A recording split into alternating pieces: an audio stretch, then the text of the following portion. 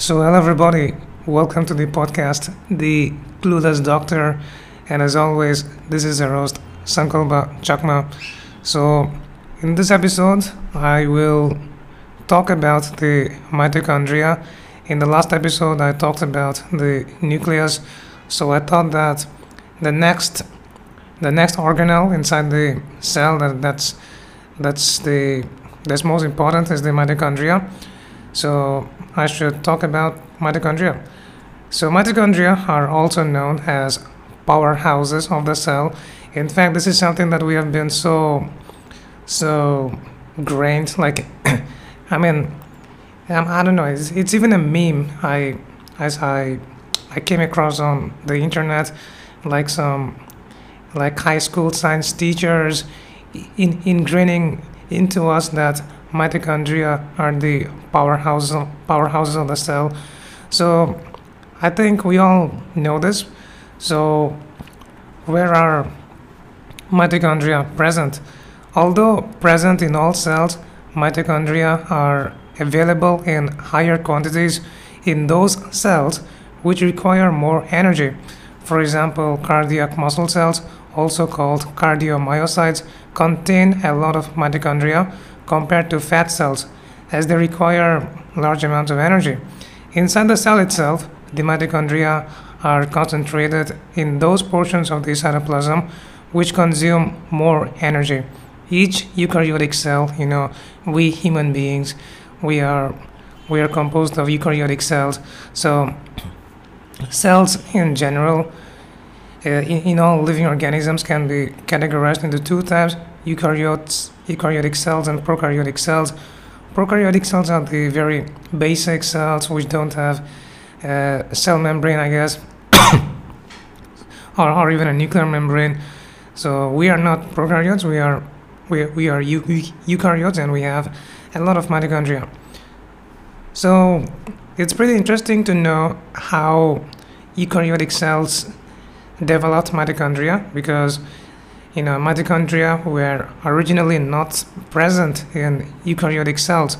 So this is something that we got from other organisms, probably by interacting with aerobic bacteria. So when eukaryotic cells ingested the aerobic bacteria, so some part of the bacteria was left behind in this cell, and and from that mitochondria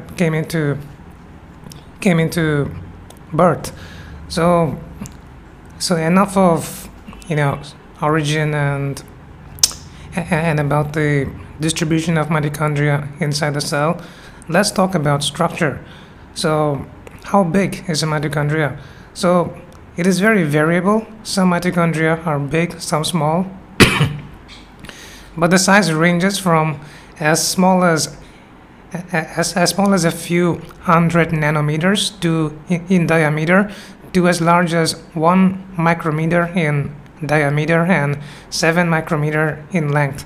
So I don't really know how many nanometers make 1 micrometer, but I can definitely say that 1 micrometer is much bigger than a nanometer. So the sizes of mitochondria really vary, and possibly depending on the type of cell. So those cells which require more energy, they have probably bigger mitochondria. And what about the shape of mitochondria? So once again, mitochondria come in diverse shapes.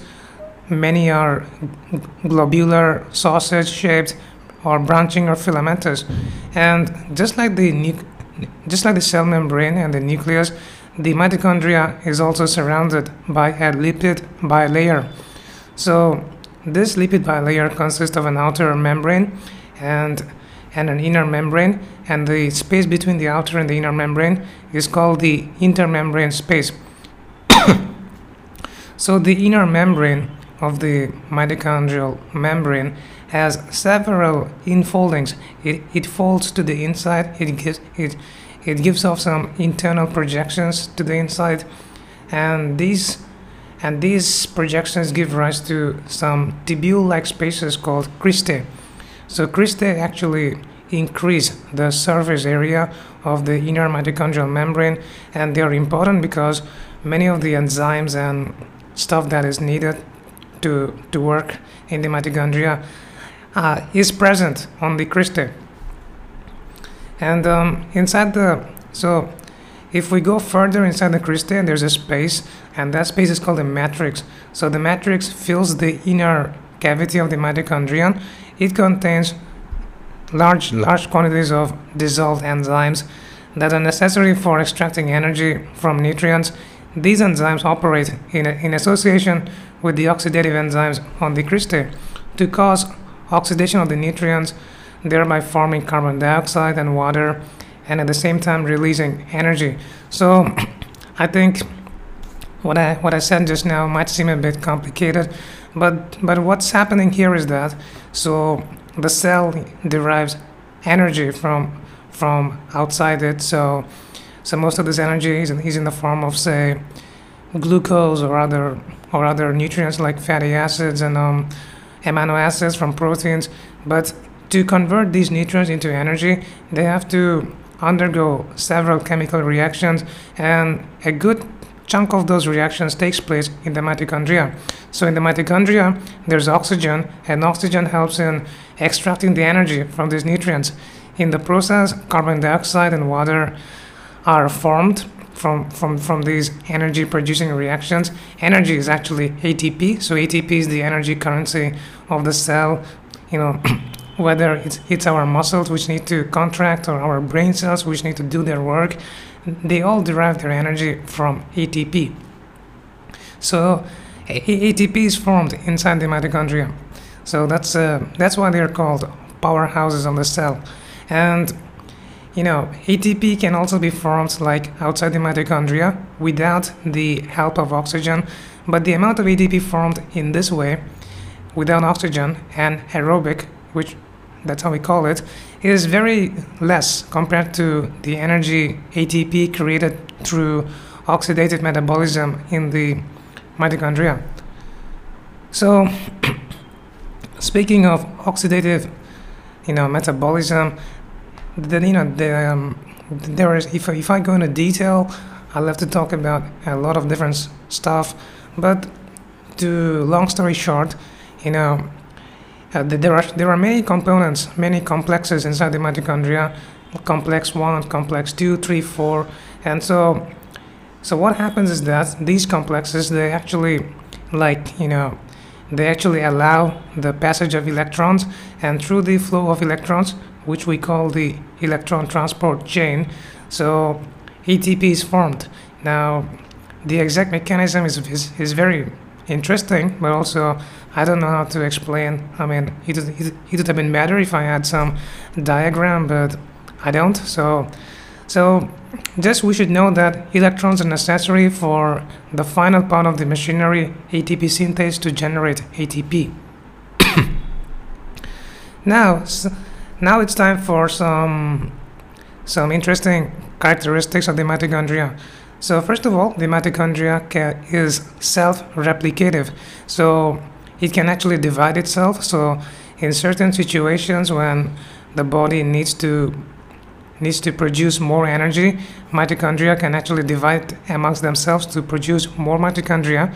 And also mitochondria is the another interesting point about mitochondria is that they contain their own DNA. So we know that the nucleus has its genetic material, most of it actually, the nuclear DNA, but the mitochondria also has its own DNA, that is called the mitochondrial DNA.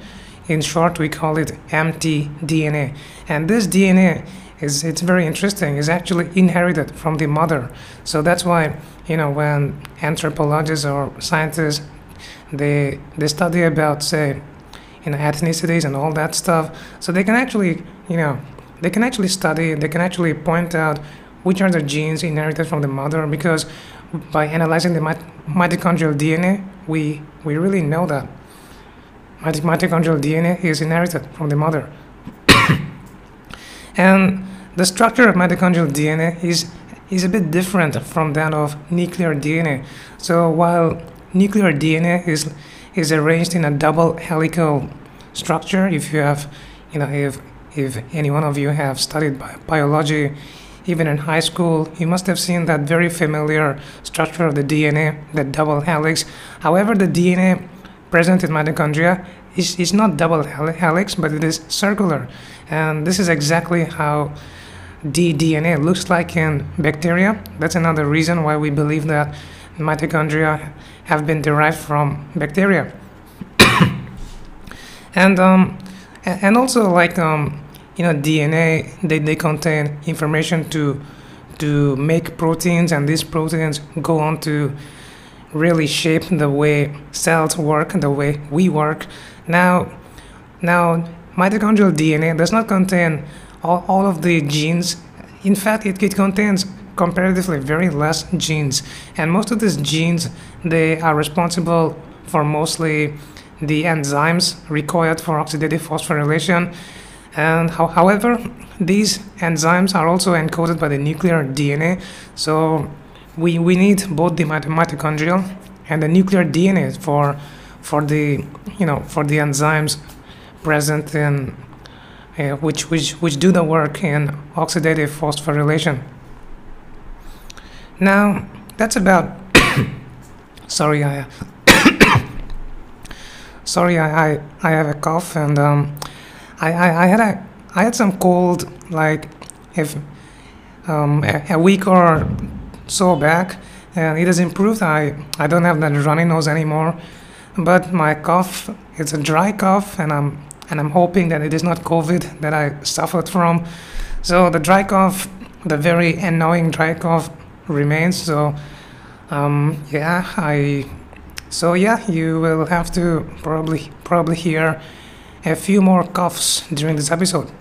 Never mind. Let's talk about mitochondria. So far I've talked about the normal stuff about mitochondria, the structure, the function, and what things are present in the mitochondria. What about diseases related to mitochondria? Now, okay, I really should drink some water. But yeah, just a few more minutes left before I finish this episode. So mitochondrial diseases. So there are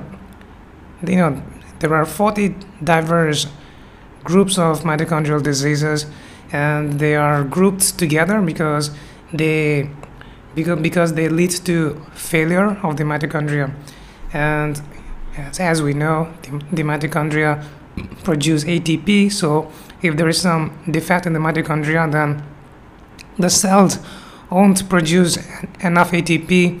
Then the body will be lacking in energy, and that's really bad. And so signs and symptoms of mitochondrial diseases are various. Depends on the tissues involved, actually. So if the mitochondrial defect is in the muscles, then that's going to cause different symptoms compared to, say, mitochondrial dysfunction in the brain. So overall, mitochondrial diseases, they can affect any organ system, so they can present in various ways. Some of these ways are altered motor control, altered muscle output, gastrointestinal dysfunction, altered growth, diabetes, seizures, visual hearing problems, lactic acidosis, developmental delays, and increased susceptibility to infections. And how do we manage mitochondrial diseases? Is there a cure for mitochondrial diseases? Well, no. So we haven't still found the way to treat mitochondrial diseases at their core, but we can manage the symptoms, a bit. So if someone has, say, gastrointestinal dysfunction, vomiting, loose motion, then we can give some medicines to control those symptoms. However, the core problem still remains. So maybe in the future we will come up with some very ingenious and advanced technology that can solve mitochondrial diseases, but for now we don't have any cure. And mitochondrial dysfunction is also involved in the pathogenesis of many other diseases. For example, Parkinson's disease, diabetes, Alzheimer's disease, and probably almost any disease. So mitochondria are very important. So from this pot, so when they don't work properly, that can lead to so many problems. So that brings me to the end of this episode. And so to summarize, we talked about mitochondria in this episode, and mitochondria are very important. They are present in all cells, but particularly higher in those cells which require more energy. And the origin of mitochondria is from aerobic bacteria. We in the mitochondria evolved in our cells millions, billions of years ago, and the structure of mitochondria, it has a double layer. It is surrounded by a double bilipid layer. So so that layer consists of the outer membrane, the inner membrane, and between those two membranes, the intermembrane space. And inside the mitochondria, we have some cristae, some tubular infoldings, and within that we have the matrix. So various enzymes are present inside the mitochondria, and mitochondria can have some unique properties. They can self-replicate, they can divide when it is needed of them. They also have their own DNA. However, this DNA is different from the DNA present in the nucleus. And if the mitochondria don't work, then that can lead to various diseases. Specifically, there are some mitochondrial diseases. There are 40 of them, and they can manifest in various ways. There is no such cure for mitochondrial diseases.